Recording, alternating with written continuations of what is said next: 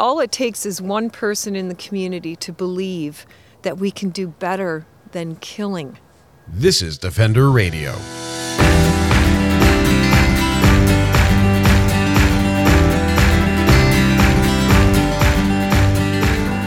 Welcome, folks. I'm Michael Howie, and this is Defender Radio, brought to you by the Fur Bears. Here we are in Season 5.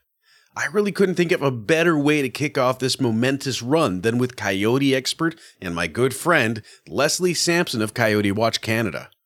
Leslie and I spent some time recording in a forest in the Niagara Falls region last week, talking about building community buy-in to coexistence programs, the ups and downs of developing such a plan, and why living with coyotes shouldn't just be possible, but preferable for communities. And that's not all I have to share with you this week. I have a few new features of the show I want to tell you about. The first is the 60-second advocacy bit. In less than 1 minute, I'm going to share with you what the primary focus of my guests' advocacy is, what solutions they have, and how you can get involved. That way, if you can't stay for the whole episode, or it's a subject that you may struggle with, you'll get the basics so you can still help the cause. I also hear from a lot of you that there's an interest in helping the show, and that's why I've created a new Patreon.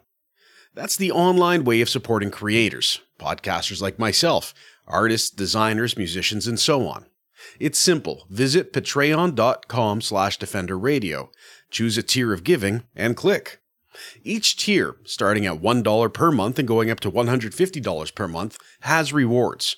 For only $1 per month, you'll get access to exclusive behind-the-scenes videos, blogs, outtakes, and more. Bump that up to $5 per month, and you'll also get an additional stream of content from each interview that can't be heard anywhere else. As the tiers go up, so do the rewards. Defender Radio t-shirts, advocacy gear from the Fur Bears, and even an executive producer title are available. Check out Patreon, that's patreon.com/defenderradio to learn more and help the show and the Fur Bears grow. Of course, I also can't start a new season without a contest, so here we go. Register to receive Defender Radio updates and the Fur Bears e-news at thefurbears.com/updates, and you'll be entered in a chance to win a shirt and advocacy pack from the Fur Bears. If you're already signed up, you're already in the draw. If not, just visit thefurbears.com/updates and make sure you opt in to receive both email types and you'll be entered. The winner will be announced on next week's episode. Now here's this week's 60-second advocacy. The natural appearance of coyotes can cause a stir in communities, and not always in a good way. Research shows that lethal control isn't an effective long-term tool to manage or prevent conflict between coyotes and people. But coexistence programs can be a positive solution. Coyote Watch Canada works with communities to develop programs that stand on 4 pillars of coexistence: prevention, education, investigation, and enforcement. Educational information targeting all demographics, including children, is also available. You can learn how these programs work and how you can be the champion of coexistence in your community at coyotewatchcanada.com. We'll get to this week's interview after this brief message. Looking for a parka that'll keep you warm in Canada's extreme winters and not harm the animals? Check out Woolly Outerwear, a Toronto-based, made-in-Canada ethical company that utilizes military-grade technology to keep you warm and help save the lives of animals. Portions of every sale go to support the Fur Bears and Animal Sanctuary. I embrace my wild side by wearing Woolly, and you can too. Learn about their commitments to the environment, the animals, and the people they work with, as well as how to buy at woolyouterwear.com or anywhere on social media. Let's talk about the bird's eye view of the coyote coexistence programs that you endorse, that you create. What are the main components of it that make it possible? So if we're engaged in a community, in a collaborative fashion, or partnership, direct partnership, where we're essentially on call for the community 24/7. Yeah. We have a wildlife strategy framework. The roots of that framework are coexistence, but also humane coexistence, which really elevates non-lethal protocol within a community. So of those four cornerstones. We have investigation, education, prevention, and enforcement. And what we have found over the years is that when all four cornerstones are met, and it doesn't happen overnight, it can be quite a long process, and some communities don't have all of the resources to implement all at once. We find that if all four cornerstones are being met, that true co-flourishing is attainable. And you use the term co-flourishing, whereas the standard term in our, I'll call it industry or our sector of wildlife advocacy, is coexistence. Why do you find it important to talk about co-flourishing? Well, first of all, one of our advisory council, she brought up that notion, Jacqueline Milner, many moons ago. And really, for me personally, I feel that it fits the umbrella of Coyote Watch Canada in that we're striving for beyond just tolerance of one another. So animals that are in the landscape, yes, we're striving for coexistence, but we want more than that. So it's including and embracing that essential role that each animal plays, not just canids, but all animals, and being able to appreciate and be aware of their place in our ecosystems. I think it's vital for that. So co-flourishing for us is really that step above and beyond coexistence.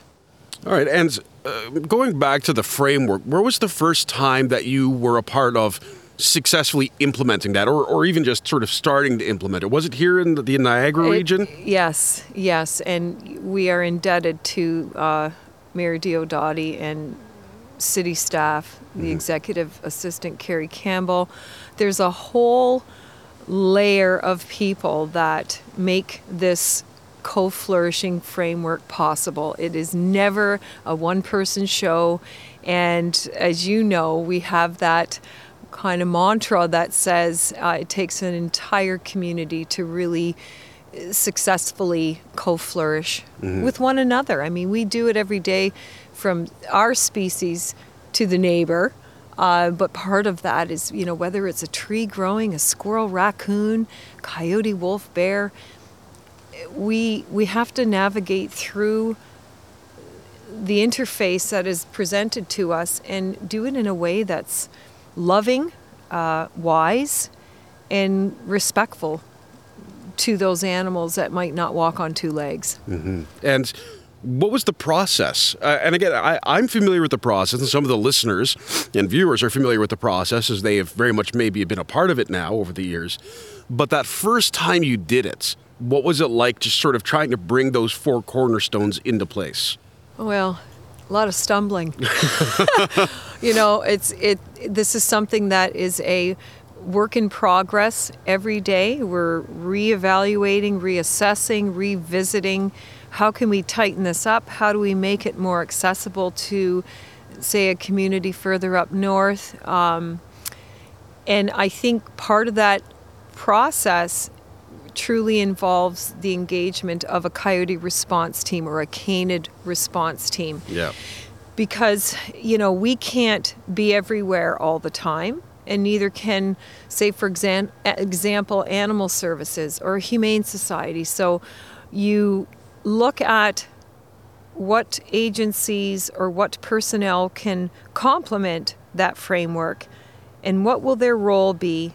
But at the end of the day, that information has to go somewhere where it will be addressed, whether it's, collected as data or it's used as a benchmark like, okay, so-and-so's feeding again. We're getting that increase in coyote and fox sightings.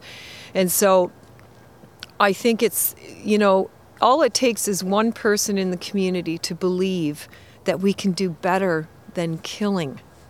Yeah. And that, I think, is often the hardest part, though, isn't it? Because lethal controls, or lethal protocols, as you put it, has been the standard for so many communities, especially, I would say, when you're more rural. How do you have that conversation about, and again, I'm familiar with the science, and we've interviewed people who are familiar with the science. You make the science. You've yourself contributed to this. But how do we convince people that there is another way and that other way is actually a better way for everybody? The great thing about history is that there is your indication whether something is successful or not. So typically that conversation would come out if it's a farmer that's experiencing some sort of activity on the property. We offer to do that initial assessment, that site assessment, as you and Adrian and I did up in Cornwall. That was a cold. Yeah. That makes today feel warm. Oh, yes. Yeah, Oh, my gosh. minus 32 without the wind. And my zipper broke that day. Yep. Yeah.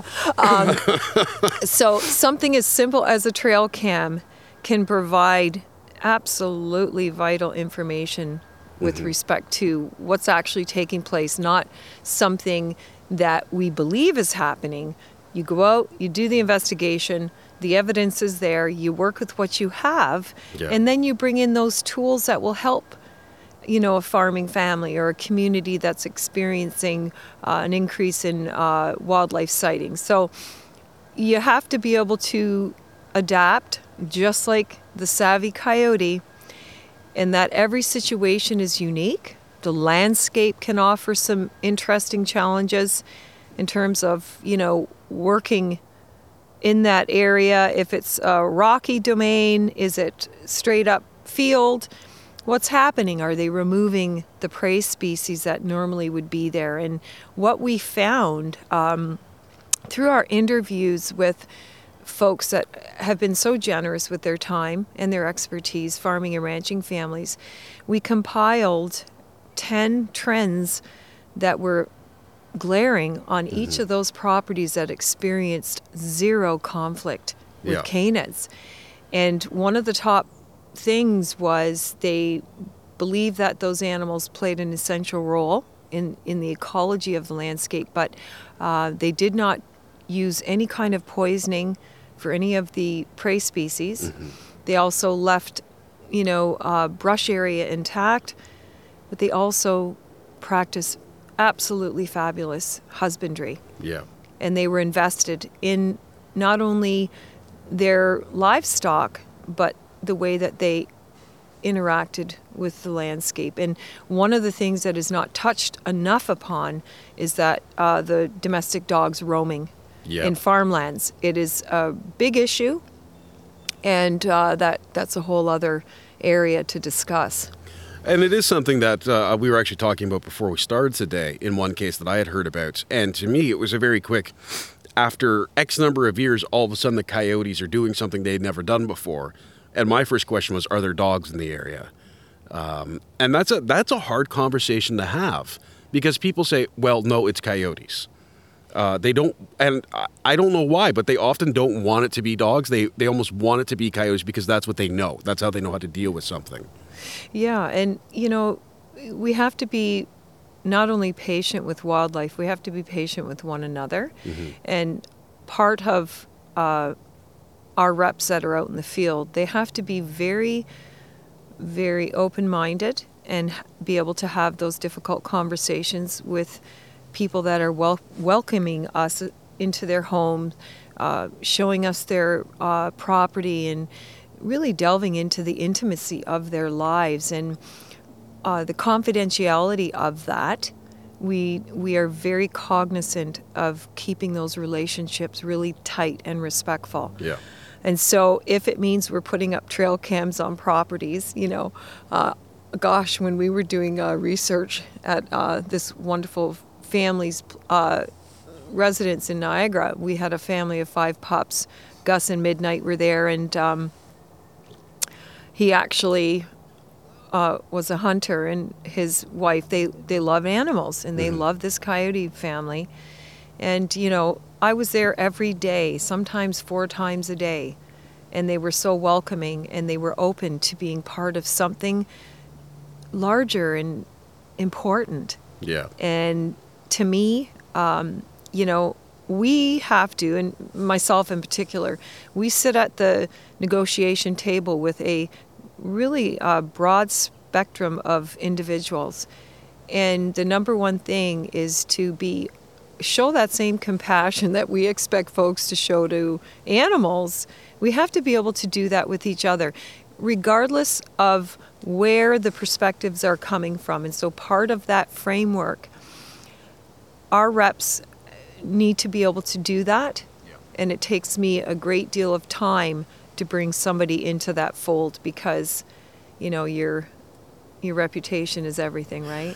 Well, especially in this line of work, as there's not a lot else to fall back on, but here's who we are and what we do.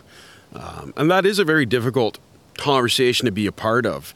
And it's something that you and I talk frequently about with some colorful language at times. Like purple, green, yes, red. exactly, those colors. And of note in that conversation, in line with that conversation, is that a lot of people we're dealing with, they've been brought up their whole lives, they've been told this is how you deal with coyotes. And everyone around them has agreed with that. And we have to sort of understand that. And on that note, talking about it in the more suburban or urban scenario, we're often dealing with people who haven't grown up with any information about coyotes. For example, me living in the suburbs as a kid, coyotes just weren't a thing. Like, they were there. I'm aware of that, but we never had to talk about them because they were never seen. And now we are seeing coyotes in suburban and urban areas. How do we have the conversation with people who say things like, we need to send them back to the wild, which is one that I have a bit of a pet peeve about, and who, for all intents and purposes, have never had exposure to wildlife in the way that the folks who grow up or live in a rural environment would have their entire lives? Well, I just got attacked by a leaf. Yeah, our perception of what is wild, ecosystems can flourish in the most amazing places. You see a pond in the middle of a city, you see a forest that might be, a square, 1,000 square feet, and life is there. Mm-hmm. Insects, small mammals, birds of prey.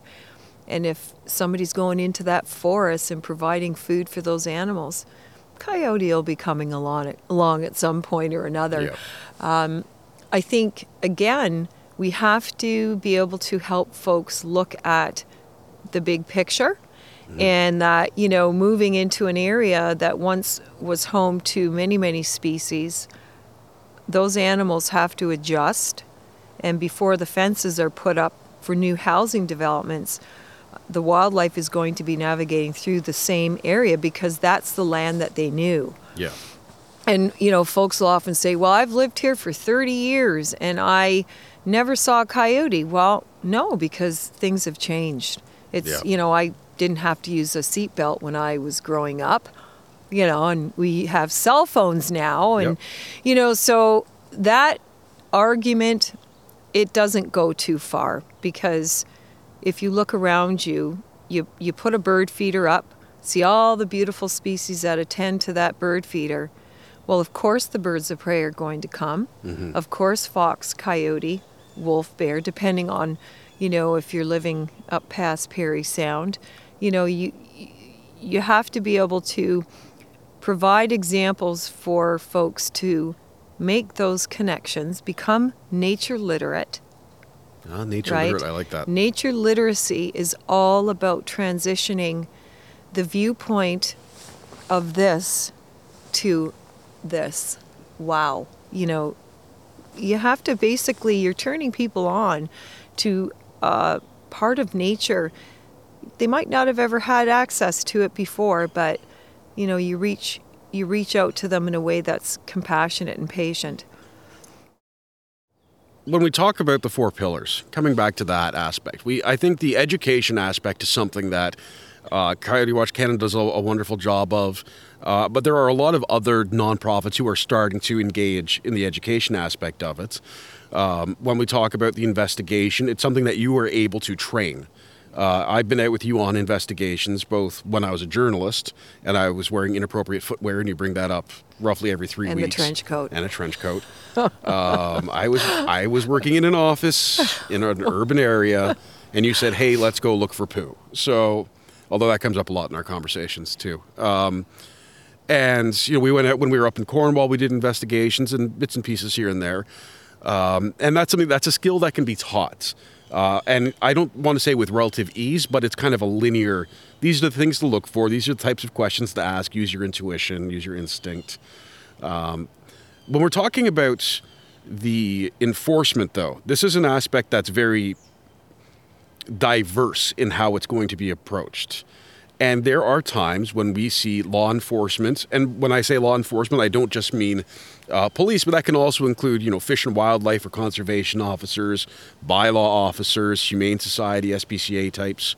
How do we approach enforcement in a way that's positive?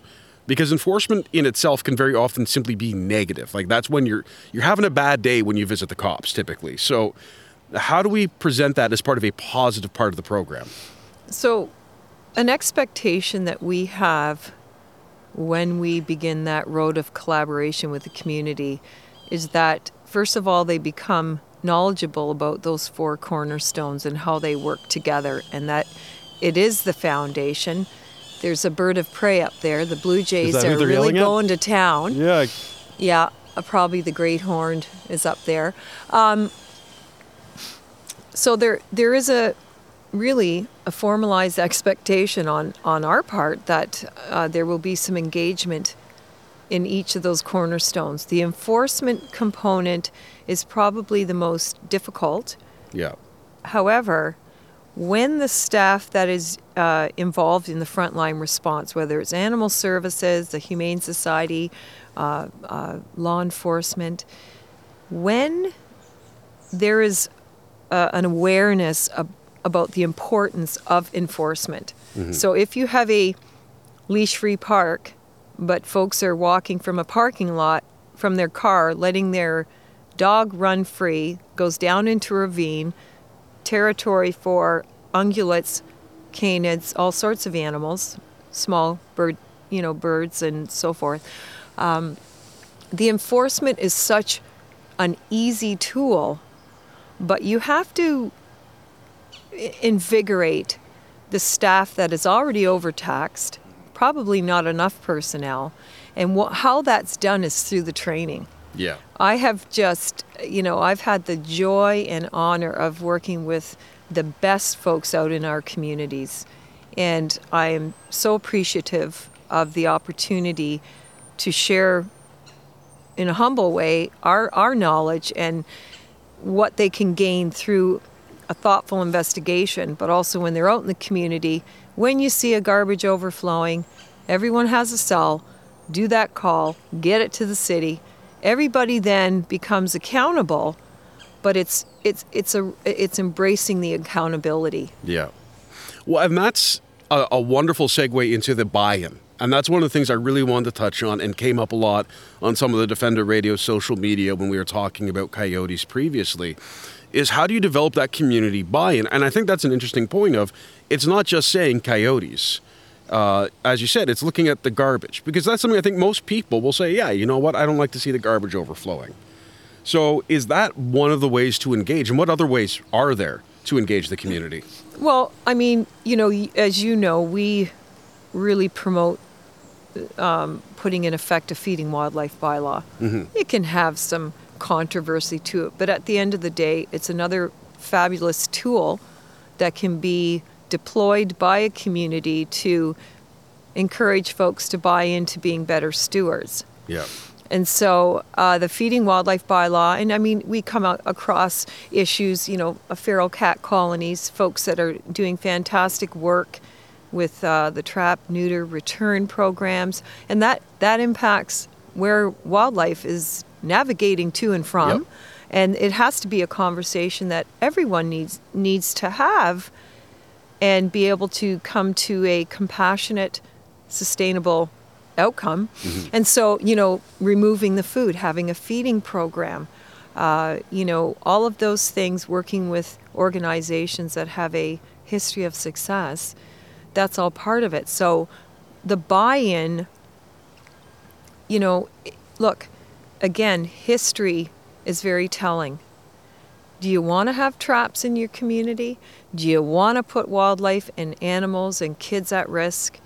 Do you want to do the same old, or are you looking for a more humane horizon? Yeah. And so, nowadays when a community opts to bring out the traps, there's a fallout from that. It's short term, it's not a solution, it's an action.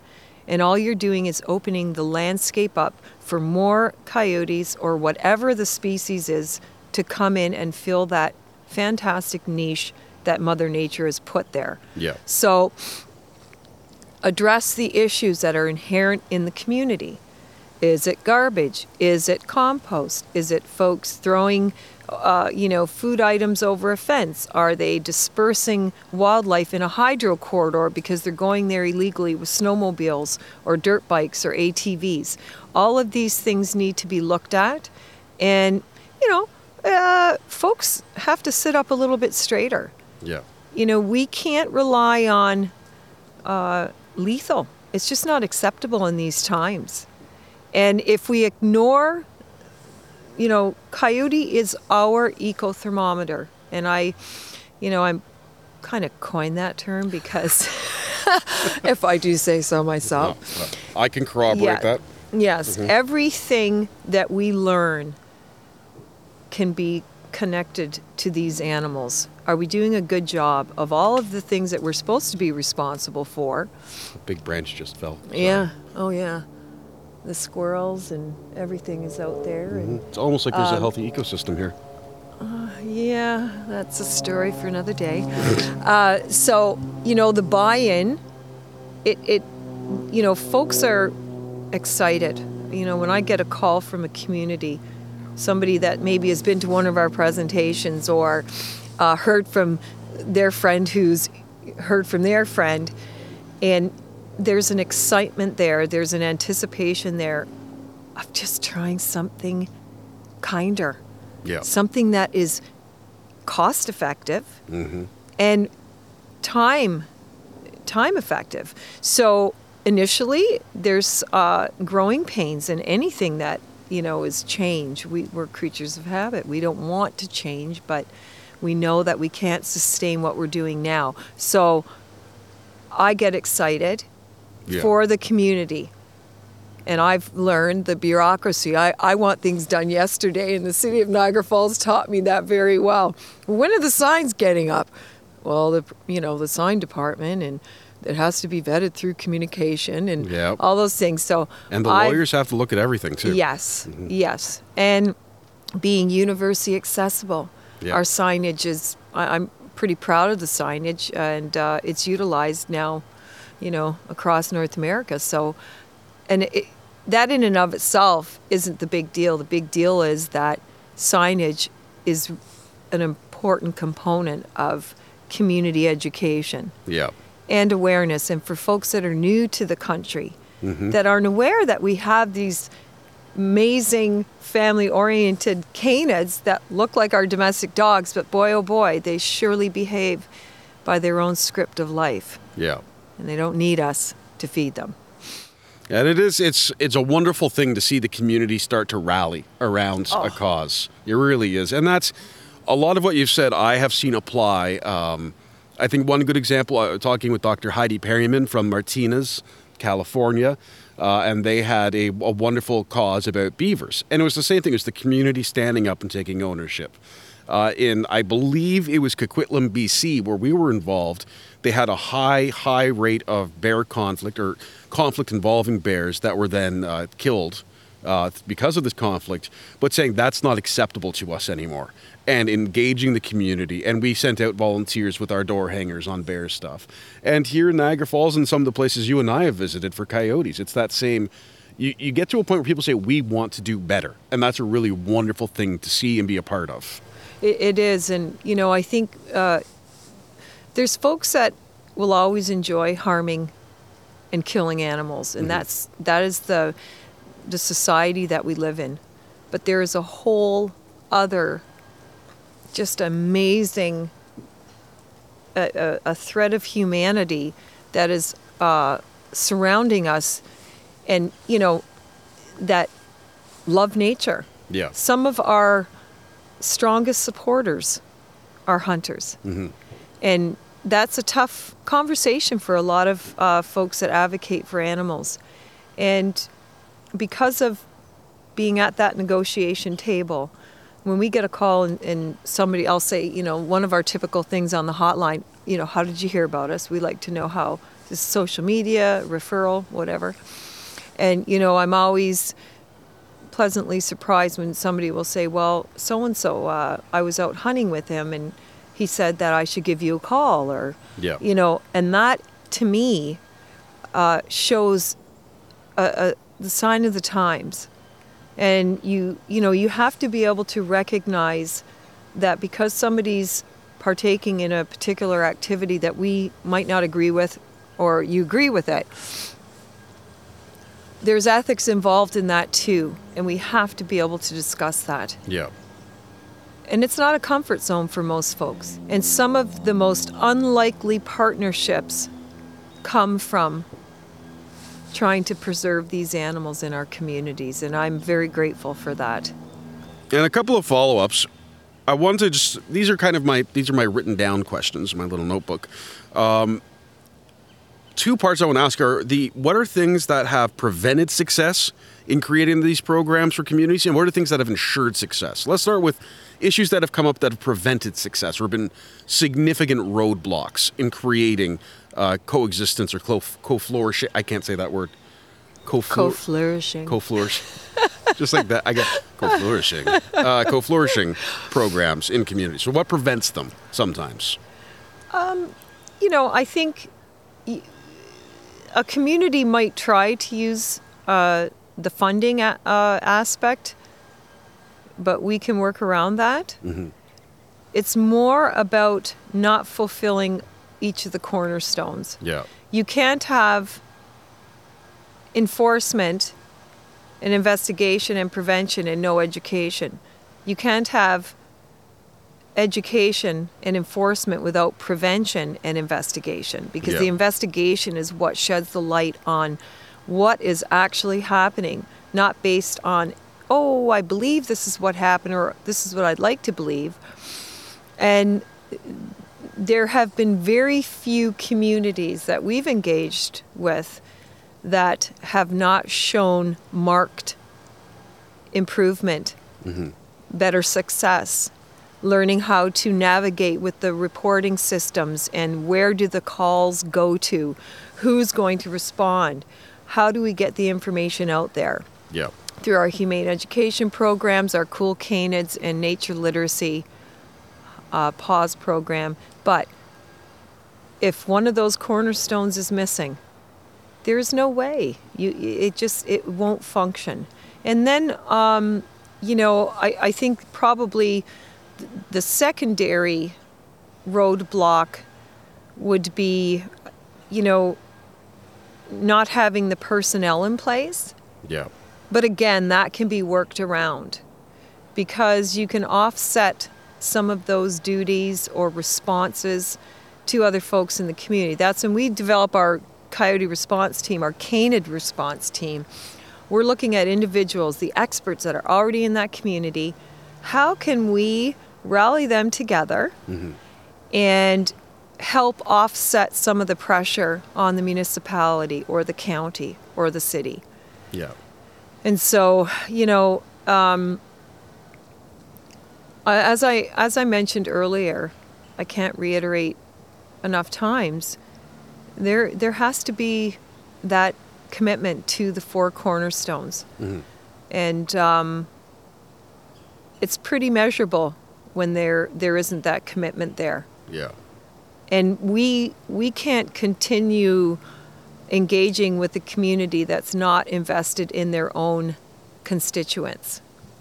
And that's one of the things that's been a kind of a tough part of acceptance for me, is that, we want to empower each individual community. We do not want to say, oh yeah, we're going to come in and we're going to rescue the community and we're going to do all of this and that. No.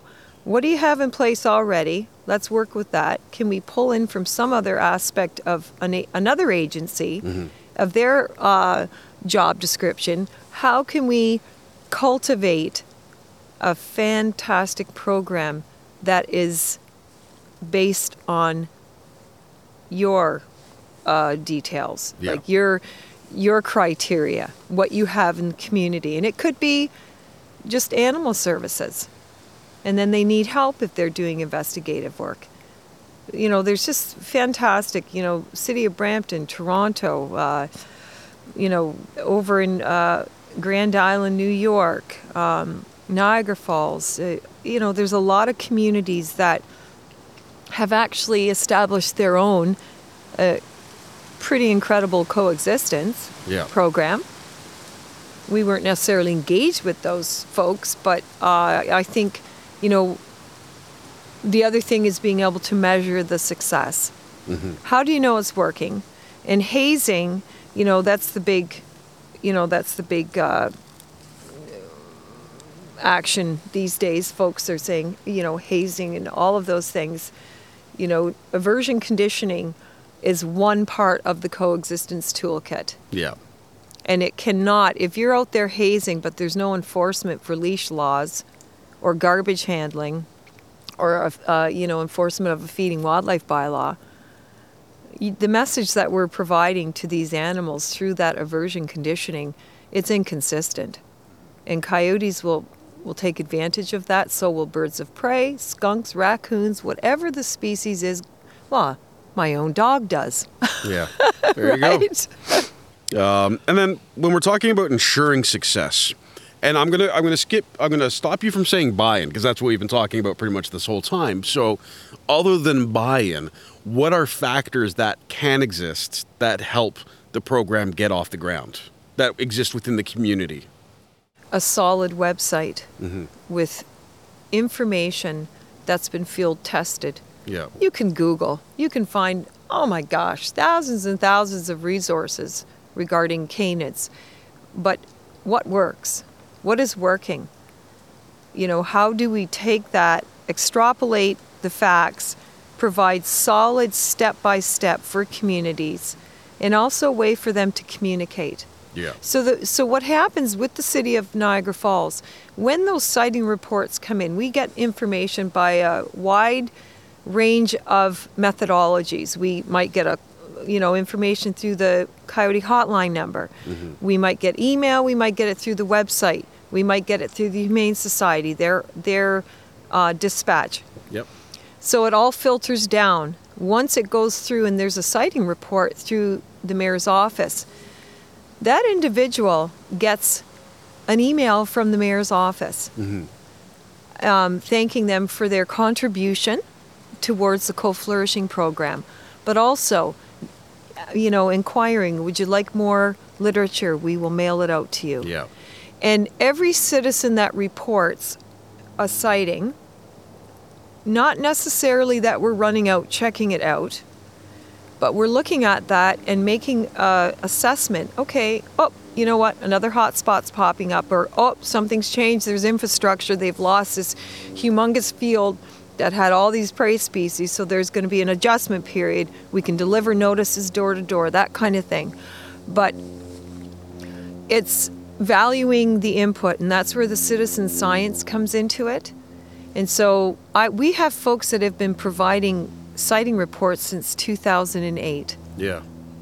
And, you know, they are invaluable. Well, it must paint a beautiful picture, too, of seeing change happen. Oh, well, I was saying, because we had our presentation up in Brampton Monday evening, and Dr. Brent Patterson and myself, we were presenting to some wonderful folks in the city of Brampton.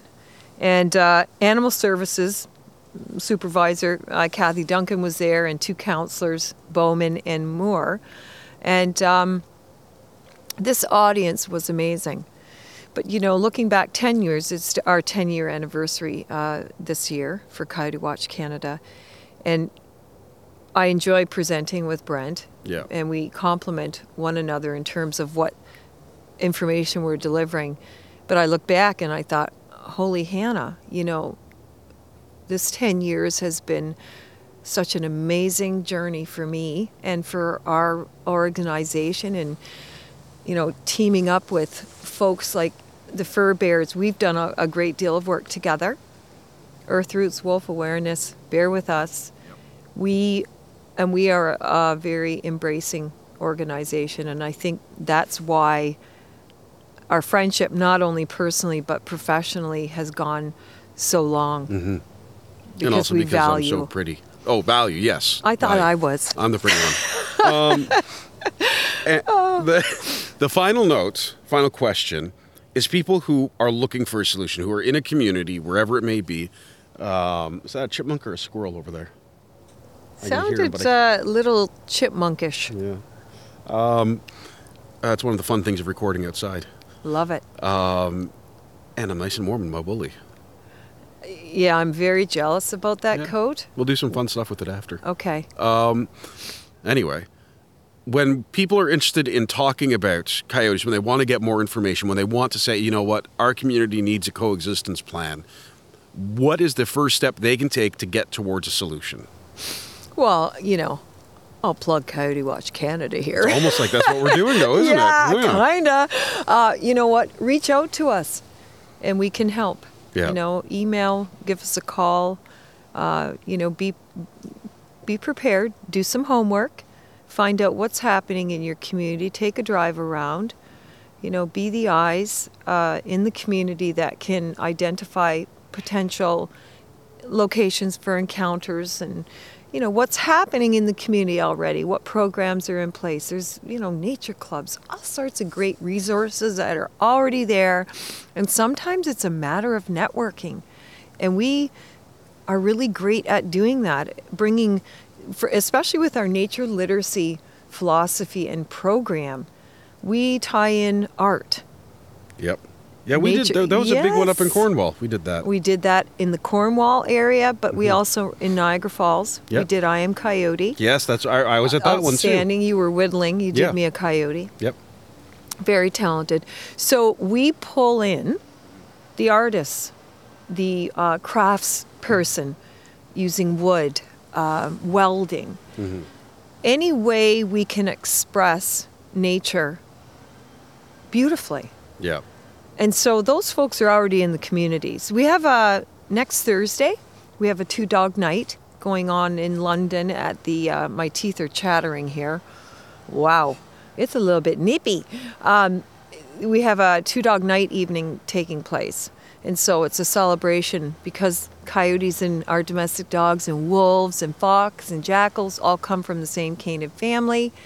There's a lot of dialogue and misinformation out there about what's actually taking place between our domestic dogs and our wild canids. So we're doing that event, and we're going to be celebrating a lot of, what's happening in the community there. Nature literacy, right? It's all around us, lots of opportunity. And getting kids to do up posters and, create their buttons, and even, going out and doing on-site species inventory, that kind of thing. Engaging and looking for ways to really kickstart the interest with kids early on. Kids are fascinating. I love them, and I do miss teaching, but I'm teaching pretty much every day in one capacity or another, right? To get in touch with Coyote Watch Canada or learn how their coexistence programs can help your community, visit coyotewatchcanada.com or check them out on social media. Links are available in this week's show notes at thefurbears.com. That's it for episode 501 of Defender Radio.